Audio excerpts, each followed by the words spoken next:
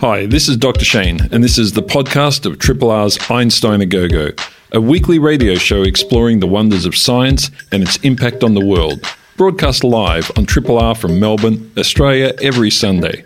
Hope you enjoy the podcast, and feel free to get in touch with us via Einstein A Go Go's Twitter account or Facebook page. We've got an hour of science for you and quite a few guests coming into the studio, which will be fun. In the studio with me is Dr. Crystal. Good morning. Good morning, Dr. Shane. And newly appointed Professor Laura. It doesn't sound right, does it? No, I'm just going to call you Dr. Laura because there's no professors in this room. Yes. Otherwise, I'd have to call Professor Ray Professor as well, and it's just getting out of hand. Morning, Ray. Morning. By the way, Yeah? if we are going on a fishing trip, I'm not calling you Captain Shane. I saw one of the other people saying that. I don't want that type of delusion of grandeur going around. That was a member of the radiotherapy team, and we take them very seriously, as everyone knows. No, there is a captain on the boat on our end-of-year fishing trip. For the folks, to catch you up, there is a possibility that we'll be taking the team out on a fishing trip at the end of the year to celebrate a year's broadcasting, and hopefully some of us will come back alive. But you never know. I'm just imagining a reality-style TV show, sort of like Gilligan's Island, the science version. Yeah, scientists on a boat. I get shipwrecked on an island. What happens next? That would be like all of us being Professor Howell. Yeah. Well, it sounds like fresh water and great food. Dr. Lauren asked if it was a dress-up occasion, and I said, given the number of Gilligan's Island comments that were going around, no, Marianne, you should not dress up that way. So, anyway, we're going to start off with some news. Hey, Professor, do you want to start? I can, but I need to calm down from my sugar high a little bit. Yeah. I've got an exciting story. It's a story for dog lovers. I'm one, so I was very excited about this story. And it's all about how you calculate your dog's age in human years. And, everybody will say, well, my dog's 9, so you multiply it by 7. And sort of where does that come from? It's such like an old wives' tale. It's a bit of a myth that you just take your dog's age and you multiply it by 7. But this is what everybody does. Right. There's absolutely no scientific basis behind this at all. It's just the fact that dogs live to about 10 and humans live to about 70, when this kind of formula came up. And so you just take your dog's age and you multiply it by 7. So is it by 8 now that we're living longer? No. It makes absolutely no sense when you think about it, because dogs are at sexual maturity by 1. Right. So does that really... so we're 7? Yeah. Yeah, so when they're 7, they're good to go. So it makes no sense. Yep. But anyway, some real scientists have come along and they've actually calculated a new formula. So researchers at UCSD have got a new equation to calculate dog age in human years. This equation, by the way, you have to get on the internet and just input it. You can't do it yourself. Well, unless maybe people in this room can. I can't. You take the natural log of your dog age and you times it by 16 and you plus 31. So the natural log of 7 is like 1.9 something, blah, and you can't do it. So you just get online, you input it in. But how did they do it? Okay, they took 106 Labrador retrievers and they analysed their DNA. And you can take our human DNA and you can sort of calculate our aging by looking at epigenetic changes of the DNA. And so this will be addition of methyl groups onto the DNA. And we know that increases as you get older. So you can take people's blood now and you can estimate the age. Now, what we now know is that dogs undergo DNA methylation as well. So this methylation looks at the regulation of genes in a similar way to humans. So this DNA methylation is evolutionary conserved. So with the lab retrievers, they were from a month to 16 years old. They compared known methylation profiles of humans across a wide range of ages. And the patterns resembled young dogs to young humans, old dogs to old humans. And so they came up with this formula. And basically, a dog at the age of 2 resembles a human in their 40s. By the original way of thinking, it would have been 14, but a dog in the 2 is a human of 40. And then aging in dogs really slows over time. So a dog of 10 would be a human of, say, 60, in their 60s, for example. Because it's really not linear in that regard. It's not linear at all. So it really plateaus out and slows down aging in dogs. Now, this was done for Labrador retrievers. Of course, it's different for different breeds. Unlike, say, when you think of old mammals versus small mammals, generally older mammals live longer, like an elephant compared to a mouse. But in dogs, it's completely different. Younger dogs tend to live for a longer period of time than bigger dogs. So this has to be now calculated for a range of dogs. And so all over the news since this paper came out, over CNN and Fox, because researchers in the US are making the call for 16,000 dogs across breeds, so they can now look at the epigenetic profiles and calculate a dog formula for different breeds. That's fantastic. Isn't it amazing? I mean, it always fascinated me. The 2 main sorts of dogs I've owned in my life were Siberian Huskies and Labradors. Labradors are, good lab, you'll get 16, 17 years. But Siberian Huskies often, most of mine were gone by 11 to 13 years. They didn't live as long. Like, they're all dogs, and they're all about the same size. Well, actually, and this is the great thing that they want to come out of this research. I mean, it's kind of twofold. One, because there are, conserved patterns of aging between humans and dogs, we can glean more insights into human aging, so that's great. But also, this is called part of the dog aging project, and it's so we can researchers can try to find out why some dogs develop disease and die earlier than other dogs, and they can try and pinpoint that is, and so they can try and track it and help them out. Help out the dogs. That would be a good thing. I like the fact that you mentioned it was done by real scientists as well, not just scientists. Real scientists. But real scientists. No myths. Special group. No fake news. No fake news. Very nice. Dr. Bristol. Good morning. Have you ever had a go at VR, virtual reality? Yes. Yeah. Amazing. Amazing? I've got one. Yeah. You've got one? What do you use it for? Tell me. I use it for education purposes. No, gaming. Gaming. What, have you seen interesting applications? I used VR? One in the I think the early 2000s, late 90s, when it was still in development, really, and it was a very important training thing because the prop was a lightsaber and it was the scene from the Millennium Falcon with the little ball. Amazing. That $1 million research project. That was a demo. I just did it for the first time a couple of weeks ago in Korea. Oh my God, Shane. It's big. It's a big industry. I went on like a water rafting ride. There was a whole VR museum in Seoul. It was incredible. Yeah. I just did it for the thrills. They make you sick, those ones. Cheap thrills. Well, see, they're getting more sophisticated. However, most of our current VR technology focuses really on sound and visual. It's really about that immersive sound and sight experience. However, this week, a paper was published in Nature looking at how scientists are adding the sense of touch to the VR experience. And this is a research collaboration between the City University of Hong Kong and Northwestern University in Illinois in the US, looking at how to create a lightweight, flexible patch that can be worn on the skin, which contains an array of very tiny sort of millimetre-sized, sort of 2 millimetre sized sensors that can actually be worn as like a sleeve. So a haptic response thing, they call them. Haptic response, that's what they call it. And these little sensors can apply pressure and vibration and even a sense of motion to be able to communicate haptically as well as visually and audially or through audio with the user, which it was pretty amazing because the limitations on this. Now, we have had this haptic sense in VR technology for a while. However, the limitations were around the fact that you either had to be wired in, so you are tethered by wires into the central unit, or if you're going to use a battery pack, the batteries are really heavy. And so, again, it kind of really diminishes the experience if you're either physically attached by a wire to something or you're having to carry around a really heavy pack. And so the advantage of this technology was that it's powered wirelessly, so it uses a wireless power system based on near field communication technology. So you still have to be quite near to a console, so about within a sort of a meter, but you still have a lot more freedom of movement because you're not physically tethered because it's wireless. And the other thing is that the individual discs themselves, little actuators that are part of the array, use less than 2 milliwatts of power, which is about 10 times less than previously. So they've been able to reduce the amount of power and be able to use a series of antennae to be able to power this sort of wirelessly. So it's kind of like the next step change. It's interesting stuff. We had a guest on from NASA a few years back now, and they hadn't reached this point at that stage. They were training the International Space Station astronauts using what they called hybrid reality technology, where they would 3D print the environment, but you would wear the VR system, and then they would track your interaction with the 3D printed environment with lasers, and you would get some feedback. Right. But that's kind of half digital. Like you still got to physically feel the objects. They had to print them out, and the room picture was really interesting because it was just all white objects.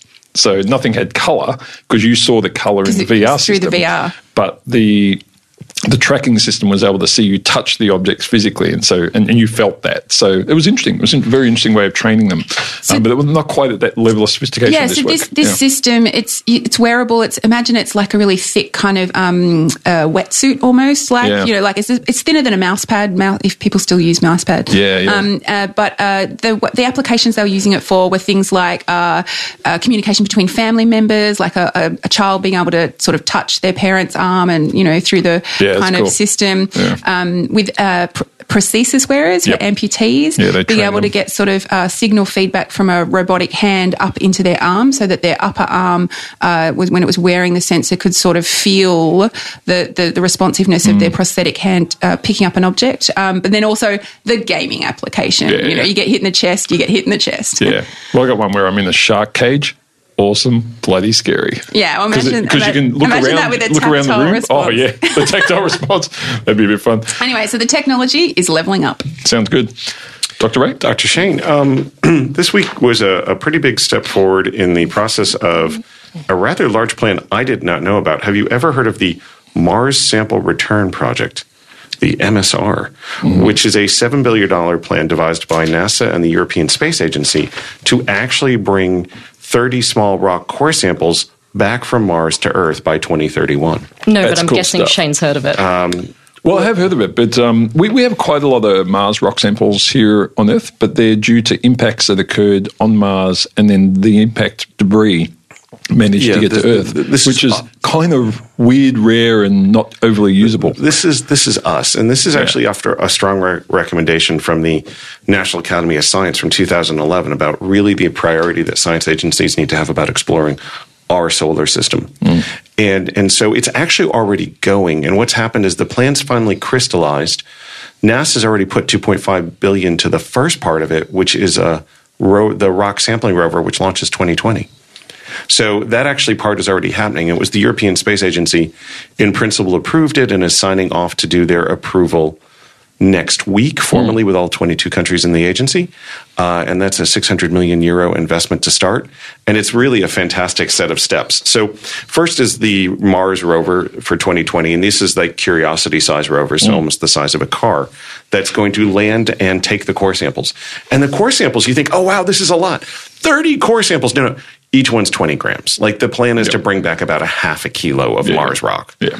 So one rover goes out and takes the core samples and does all their lab studying and puts them and plants them as sleeves in the rock in this one particular crater. The Fetch rover, which the ESA is making, then lands. They send a little Fetch rover out from this lander to pick them up and then bring them back to the launch vehicle, which is landed, and then they're going to launch a very small rocket into space. Wait, it gets more complicated. They're going to launch that into orbit.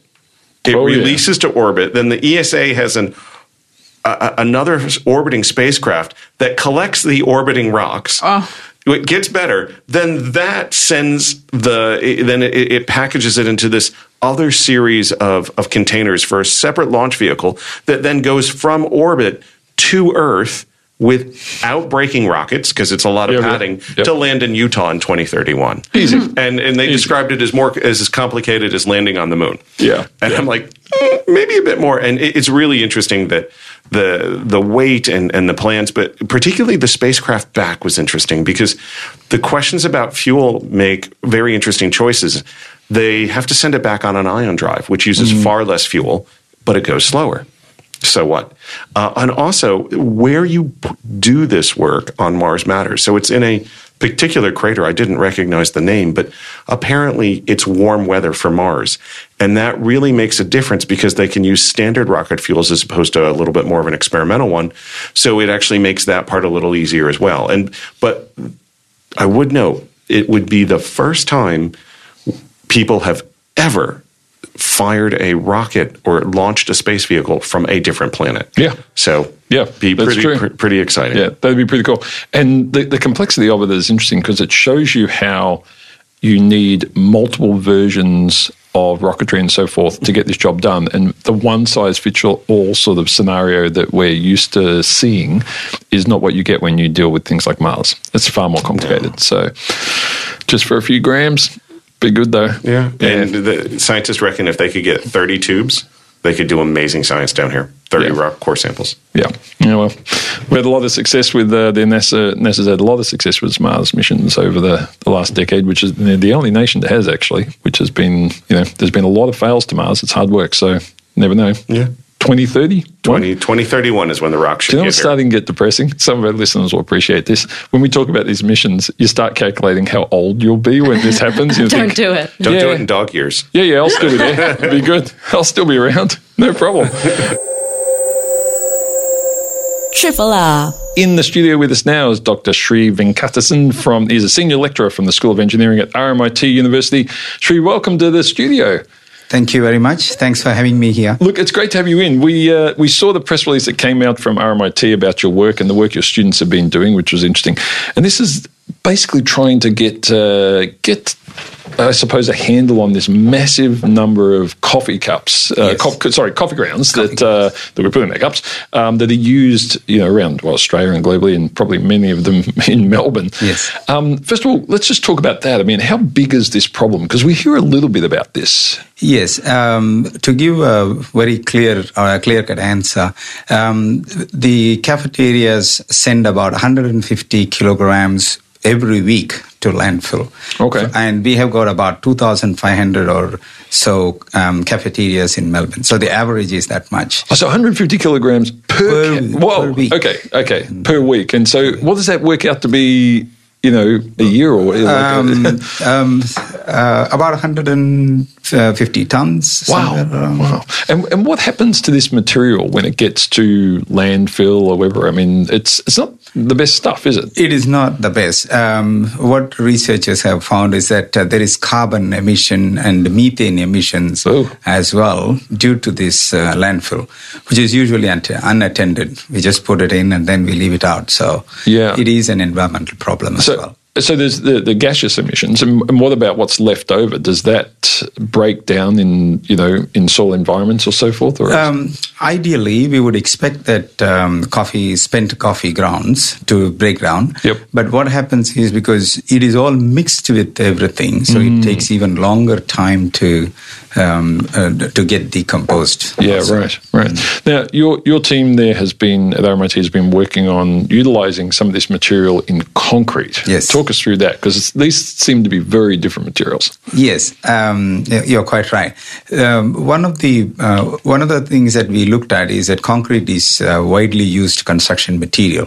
There's some evidence to say there's about 10 billion tons of concrete that's used in the world. Right. And somewhere between 50 to 80% of that could be the aggregates, the fine aggregates and the coarse aggregates. So it's like sand and stuff. Yep.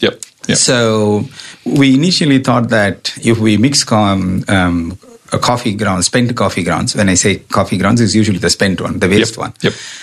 If we try to mix it with the cement, then there is a direct reduction in the strength. So what we thought is that instead of using it as a replacement for cement, let's try to replace the sand as a proportion first. So because the idea is that the coffee grounds, they mix very well with the sand, as we see in the composting processes. Right. So that's where the idea started. Do we have a sand shortage? Yes. Right. This is something I suppose most people wouldn't think about. There's a sand shortage. Yes. Surprisingly, Australia also has some dredging limitations or dredging restrictions in some states. And then more than that, the countries like India and Sri Lanka, there's a huge restriction on the dredging of the river sand. And I've heard that in some parts of Singapore, the sand has to be imported. Wow. So we are already at that stage. Yep. And there is also some evidence to say that by 2050, the concrete production would have quadrupled. The 1990 productions of concrete would have quadrupled by 2050, but then we would have depleted the sand almost because it's a natural resource. And when you put sorry, Laura. No, Professor, I defer that you're a good judgment. No, I was going to say it's really incredible that we're bringing together two problems. Yes. So with the excess of coffee grounds, which people don't really think about because they just think about their coffee cup. So the problem of having all this, and then the problem of the reduction of sand that we're facing. So you can use the coffee grounds to replace the sand. That's where our research is. That's fantastic. Yes. So I remember a catalyst program with Tim Flannery where they were putting algae into concrete. In fact, Raquel St. Nicholas at University of Melbourne was the one that was, as a just a proof of concept, they were putting algae in concrete. And one of the challenges was how much material you can incorporate in as filler before you start to erode the strength of the concrete. So How much coffee can you get in there in replacing sand? Is it 5%? 10%? Very good. What our research has shown is that you can use somewhere between 5 to 20% of replacement of the sand, but even 20% is a little bit higher at the moment. We have found that 10 to 15% is a very good average that we can replace coffee grounds. Well, that's quite a lot. Yes. And then if you look at how concrete is used, not all of it is load-bearing structurally. And as soon as you start to get out of things that aren't actually holding bridges up, correct, the needs and strength are very different. So you have a lot more freedom there, don't you? Yes. What happens is that because of the addition of the coffee grounds, definitely there's a reduction in strength. What we have seen is that if you plot it as a curve, the more coffee grounds you take on the x-axis, then the strength reduces somewhere between 20% to 50%. So you see a kind of a linear. So it's linear. So not like dog ears. It's just a linear scale. From whatever samples that we have tested. Obviously, to provide a very convincing journal paper research, we would need more samples. But whatever we have done, but we are fairly confident that's how it goes at the moment. So the 10 to 15% is an ideal range as of the moment, and we can use it in non-structural applications. Yes. And when the concrete curing process occurs, do you have any of the methane or other gaseous emissions from the concrete as a result of the introduction of coffee, or is that completely locked in at that point? To be fair, we haven't tested that point exactly, but what we have done is that because we mix the coffee grounds with the sand and we give a lot of time for it to blend, we believe that it becomes almost like a natural resource. All that sort of emissions, etc., would have reduced by then. Interesting. So Melbourne is a city that drinks a lot of coffee. Yes. Were you actually using Melbourne cafe coffee grounds? Yes. Like, how did this happen? Like, did you just go into a cafe and say, "Hey, can we make some concrete out of that?" Like, how did that collaboration work? Yes. Like all Melbournians do, almost all Melbournians do, I start the day with a coffee. So even before I get into my office, there's a cafeteria, and coffee is a matter of taste. So I go to a particular cafeteria every day and then walk with a coffee on hand. And they become very friendly now. And then I was thinking, okay, what happened? And I saw them put the coffee grounds away, and then we thought, okay, can we use this somewhere? It would be instead of being sent to landfill. And that coffee cafeteria owner, they supplied all the coffee grounds for us. That's great. I've just got to quickly ask, because everybody listening has got to be thinking it. When you make your coffee bricks with your concrete, do they smell like coffee? I was going to ask that too. Everybody's got to be thinking it. I mean, we would potentially love that aroma, wouldn't we? Yeah, I want a wall that smells of coffee, or the pavement when Everybody you're walking down the street, because there have been studies that say that the psychological response to the smell of coffee is almost identical to consuming coffee. So if you could make the streets smell like coffee, that'd be gold. Or maybe just after it rains, that'd be great too. You just lick the pavement and you get a fix. It'll be nice, but unfortunately, that smell of coffee is only for a limited period. So maybe a week or so after that. But when we keep the coffee grounds in my office for some time, then yes, the office smells great. Well, Sri, look, it's great. It's been great having you in here, and go back to work and make these pavements smell like coffee. That's the next step for you and your students. I think would be fantastic. But look, good to see that someone's working on this, because this is a big problem. It's one of the things we often forget about. Thank you. It's nice to see that we can put it in. It makes sense that we can shove some of this material into stuff that becomes somewhat permanent and less of a problem to the atmosphere. Thanks so much for coming in. Thank you so much. Thanks for having me here. You're very welcome. This is a podcast from Triple R, an independent media organisation in Melbourne, Australia. Triple R is listener-supported radio and receives no direct government funding. If you would like to financially support Triple R by donating or becoming a subscriber, hit up rrr.org.au to find out how. We have our next two guests in the studio. They're both from the Walter and Eliza Hall Institute, Dr. Diana Hansen and I believe soon to be Dr. Anne Lee. Welcome to the studio, folks. Thank you so much for having us. Oh, look, it's great to have you in. And how long since you submitted your PhD? I submitted earlier this year, so I've just recently passed. Oh, you passed. Congratulations. Well done, Doctor. Thank you. That's a good feeling, isn't it? Now, Dan, I'm going to start with you. The work you're doing is really fascinating. This is, looking into malaria and the way our immune system responds. One of the things I wasn't aware of is how long it takes our body to develop immunity to this, even if we're exposed. Can you talk us through that and how it compares to other diseases? Yeah, this is actually one of the things that attracted to us in the first place to start investigating malaria. Is fascinating that despite people being exposed to malaria parasites in malaria endemic areas, they don't develop immunity for decades. And that's how we set up a program a few years back to start investigating that. And one of the things that we noticed is that there were clear differences in that acquisition of immunity with people that were living in areas of high transmission compared to people that were living in areas of low transmission. Okay. And the things that we knew about that is that in high transmission areas, people are getting sick all the time. They're getting malaria clinical episodes all the time. They're getting mosquito bites all the time. And those clinical episodes are characterized by a very strong inflammatory response. And that's how we asked the question in the first place. Maybe it's that inflammation that is coming together with the symptomatic malaria and the clinical episodes, the same one that is affecting the acquisition of immunity. And a few years back, actually, we published a paper in which we demonstrated that that could be the case. Yeah. So let me get this straight. You end up with malaria in one of these areas and you end up having an immune response to that, hence the inflammation, but you don't go to the point of developing an immunity over time. That's as correct. You would with other diseases. But you do do we know why you do over, say, 20 years? Because it does happen eventually, doesn't it, for some people? Well, this is what we think that our recent paper is starting to explain.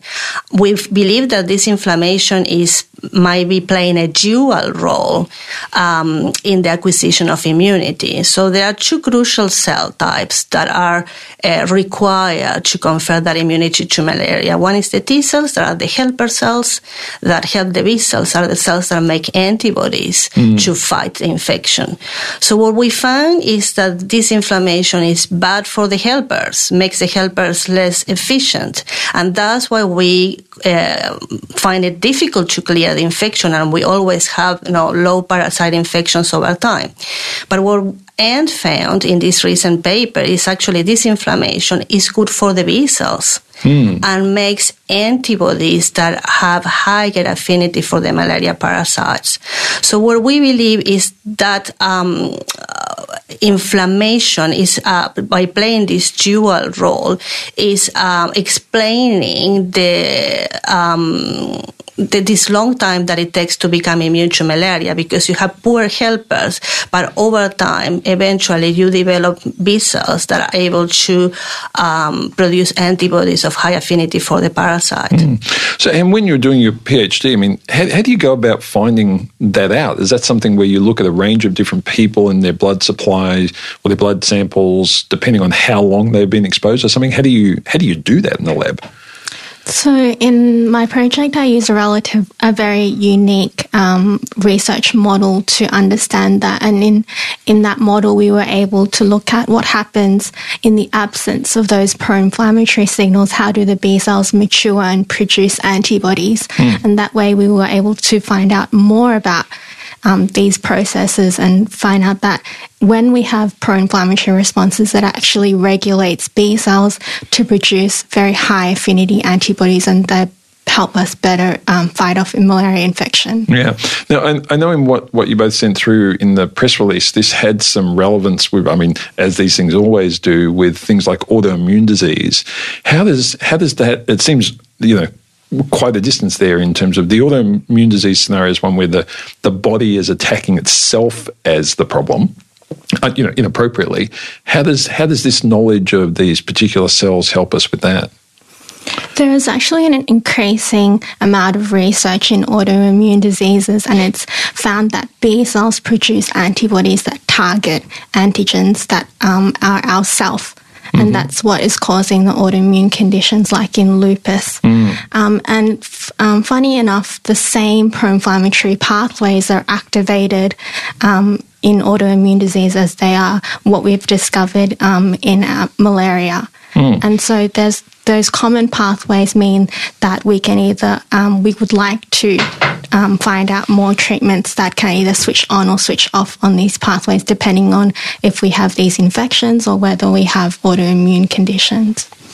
So what do these findings mean then for people who do live in those malaria endemic areas? What are these findings kind of going to tell us about future interventions for malaria? Well, that's a really interesting question. I think that in malaria endemic areas, we are facing two main problems. We still don't have a decent anti-malarial vaccine. And I think that we don't have an anti-malarial vaccine because we still don't understand in detail the mechanisms required to confer immunity. And we need to understand that information to design an effective vaccine. And our research can inform in the design of these vaccines because we are deciphering the mechanisms required to confer that protection. And the second component is that because of this lack of malaria vaccines, in the research field, it's been more efforts put into mechanisms to control the vector, the mosquito. And when we control the mosquito, obviously we are reducing transmission, and it is believed that we are reducing the levels of immunity in the endemic areas. We still don't know what are the consequences of that. We still don't know what's going to happen if that population loses immunity and if we are facing having a massive rebound effect. So one of the things that is emerging as an urgent need in the malaria field is to develop correlates of immunity, to have like surveillance tools to understand what is happening with the immunity of populations that are being treated with these vector control strategies. If you were able to, like if I was to give you a blood sample from someone with malaria, would you be able to tell me from that, given this sort of latest work, how long they'd been exposed to it? I mean, can you track the disease that way by looking at blood samples and just where it's been for how long and so forth? Is that possible? No, I don't think so. Yeah, it's very difficult to monitor that exposure. You really need to have exposure history. You can look at antibody responses, and there is a lot of people looking at different antibody responses trying to determine if the person has been exposed recently to the parasite or more long term, but not just from a single blood sample, sadly. Yeah, sadly. Well, it's just, it's always interesting to me to see how these things spread amongst communities and so forth and how that happens.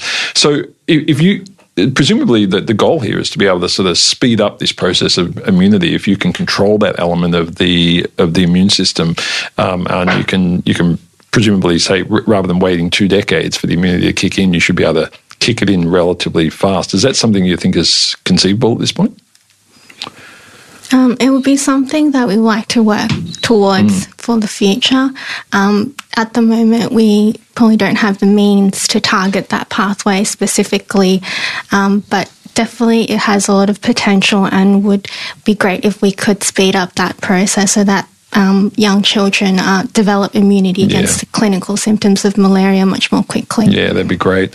It's a big problem, affects a lot of people around the world. Thank you both so much for coming in and chatting to us about it. This is a really good find, and the fact that there are links to other autoimmune diseases, of which there are so many, and they're often so underfunded actually relative to other things as well. It's great to see that all these things are tying in together, and hopefully we'll have some good outcomes in the future as a result. Thanks so much. Thank you so much for having us. You're very welcome. Triple R on FM, digital, online and via the app.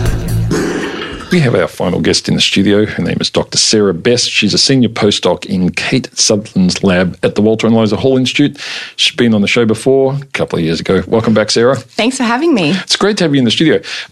You work on this particularly aggressive form of cancer. Tell us about that. What type of cancer are we talking about? So I work on non-small cell lung cancer, which is a subtype of lung cancer. Why don't they just call it big cell cancer? Well, we have small cell lung cancer and non-small cell lung cancer. Yep.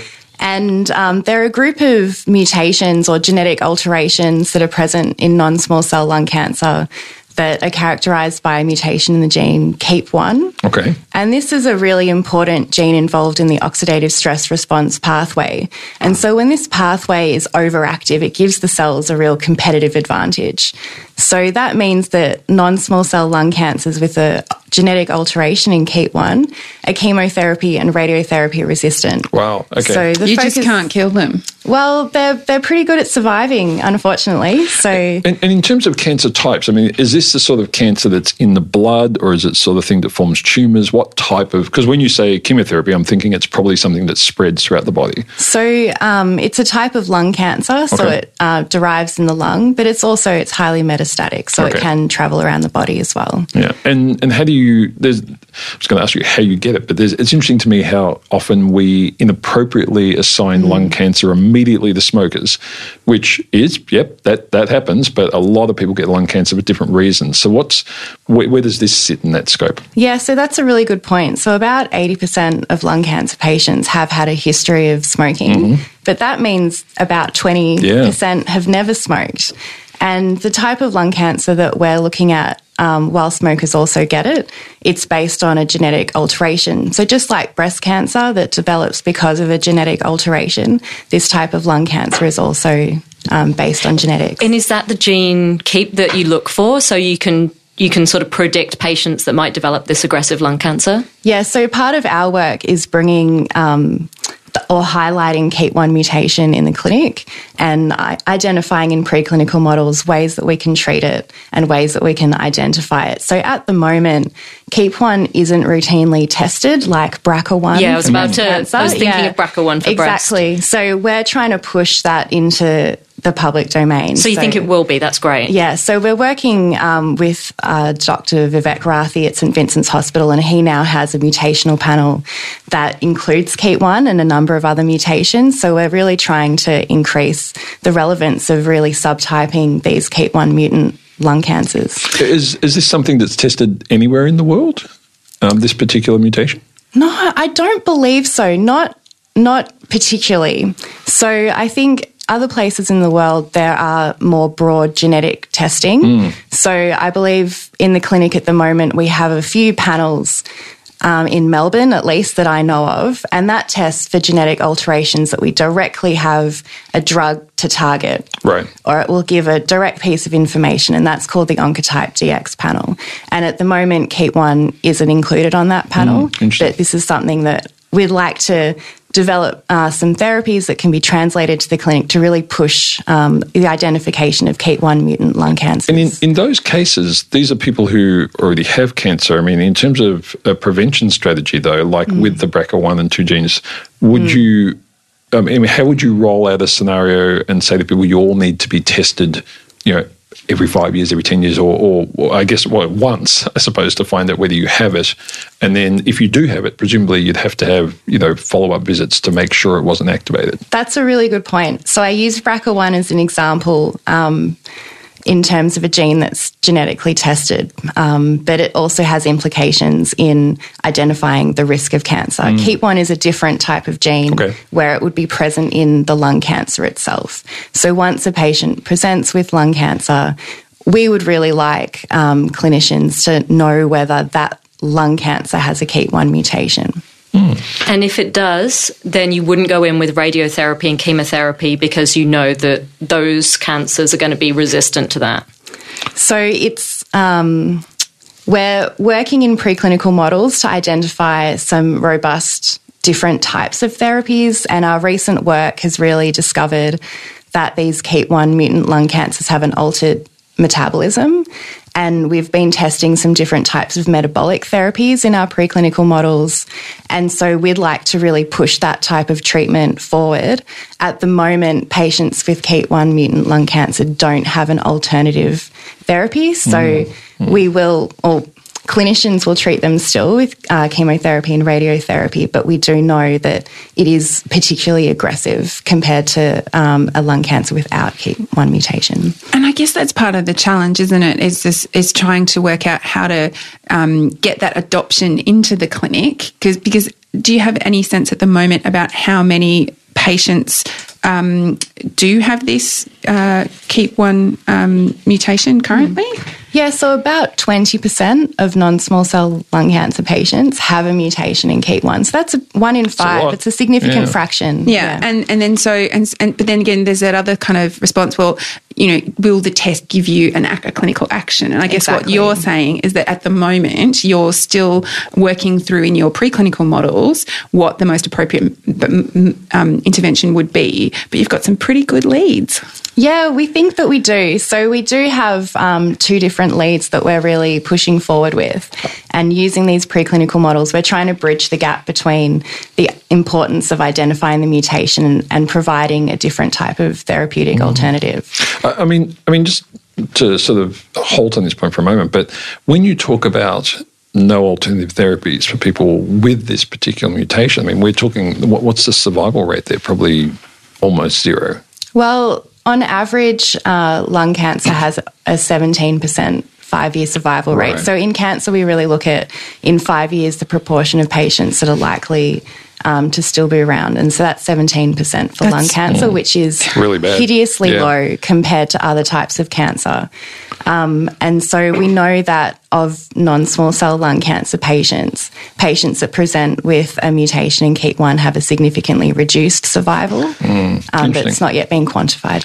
Do you find that, I suppose this is a bit of a vexed question, but is there difficulty in getting funding for this sort of work as a result of the stigma associated with smoking being the only, thought of as the only cause of lung cancer? Have you faced that? Yeah, so I think that's a really pertinent point because we really need to put more research dollars into lung cancer. So I think 5 cents of every research dollar goes to lung cancer research, and lung cancer is a leading cause of death. Yeah. So I think... Is that just of cancer funding? Of cancer funding, right? 5%. That's still stuff 5 cents. So 5% of the funding goes to a disease that causes the majority of the deaths. Yeah. It's not quite proportional. Yeah. No, but I should point out that some of the larger funding bodies like the NHMRC are putting more emphasis on funding lung cancer research. And so we're starting to see a shift, but I know Kate Sutherland, who I work with, who's been looking for funding for this for a lot longer than I have, really has faced a lot of these issues moving into this field, And I guess it's not a zero-sum game, is it? We shouldn't really talk about one cancer versus another cancer. We should actually be looking at how we grow the pie for everyone. And I think where I've seen some really nice examples of that at the moment is the Pink for Teal collaboration, where the breast cancer funding through their Pink kind of initiatives have got huge amounts of profile, which is fantastic. And other areas like ovarian cancer, or in your case, lung cancer, and ovarian cancer is represented by teal. So, this has been great, really, really supportive environment where we're saying, let's not say less for you, more for us. Let's say how do we increase both, and how do different sort of cancer charities and cancer support groups actually work together. So I think that's really important. Yeah. I mean, something that's revolutionizing cancer treatment of a whole, of course, is immunotherapy. And so when you're talking about the new therapeutic alternatives for, your type of lung cancer, is immunotherapy a part of that? Yeah, so we made a finding last year where we found that these cancers with KEAP1 mutation in our preclinical models were more responsive to immunotherapy, and we're able to show a really robust response. And so now we've started to collaborate with the VCCC immunotherapy program with Paul Neeson to really get some retrospective cohort analysis of Australian patients to see, of those lung cancer patients who received immunotherapy, what was their outcome if they did or did not have KEAP1 mutation. So that's a study that we're just starting up. Yeah, it's good stuff. Now, Sarah, just before we let you go, you've been put in the position of running the Postdocs Association at WEHI next year. What does that mean? Yeah. So that means, so WEHI have a PDA, a postdoctoral association. So as leader of the PDA board, we represent about 200 to 250 postdocs who are a really broad range of scientists at WEHI. And so we represent them in generating new professional development programs, a lot of social events to get everyone to come together and collaborate and get to know each other. And we also sit on a lot of the committees throughout WEHI and bring the postdoc voice to a lot of the main committees. And something that we're really starting to focus more on is linking the postdocs throughout Melbourne to really get everyone to network a bit better. So we have a couple of events next year to really get everyone together. That sounds like a great idea. And when do you stop being called a postdoc? I think you're... And when do you start being called a staff member? How long is a piece of string? Yeah. I mean, this seems ridiculous to me. Well, yeah. So you stop being called a postdoc when you become a lab head. Yeah, and what percentage of postdocs become lab heads, Pretty low?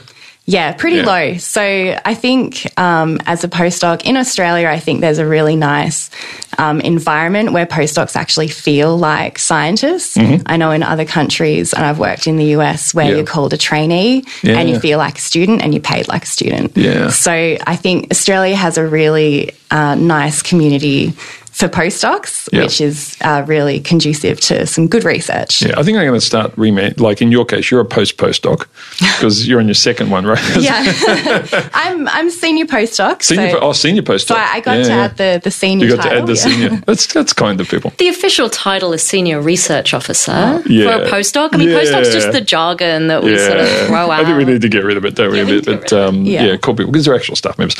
Well, look, Sarah, it's great having you back on. Good luck with what is an incredibly important area of research, and we've had a lot of people on talking about ovarian cancer before and so forth, especially some of these cancers get less funding and less highlight, even though the survival rate is so appallingly low. Yeah. So, great that you guys are on it.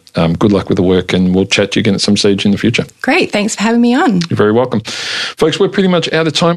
Dr. Crystal, good to see you. Always a pleasure, Dr. Shane. And what a nice afternoon for some gardening. Oh, you're right. Okay. I was thinking of Netflix. Dr. Ray? Dr. Shane, I have a nice afternoon for some grading. Oh, grading. Fun. And Professor McKay? Thanks so much for having me, Shane. Yes. We should also say we're very proud of Laura because she has just been listed as one of the highest citing researchers in this country, which is pretty good. And you're 7th in the field of immunology. How many people are doing it? Is it 12, 13 people in the country? The only female in the top 10. The only female in the top 10. Well done. Ouch. Well, hopefully that will change soon, but you're going to have to sort that one out. Thanks for listening to Einstein A Go Go. Remember, science is everywhere. I'm Dr. Shane, and we'll chat to you again in about a week's time. Hi, this is Dr. Shane. Thanks for listening to the podcast of Triple R's Einstein A Go Go, a weekly radio show exploring the wonders of science and its impact on the world. Broadcast live on Triple R from Melbourne, Australia, every Sunday. Hope you enjoyed the podcast, and feel free to get in touch with us via Einstein A Go Go's Twitter account or Facebook page.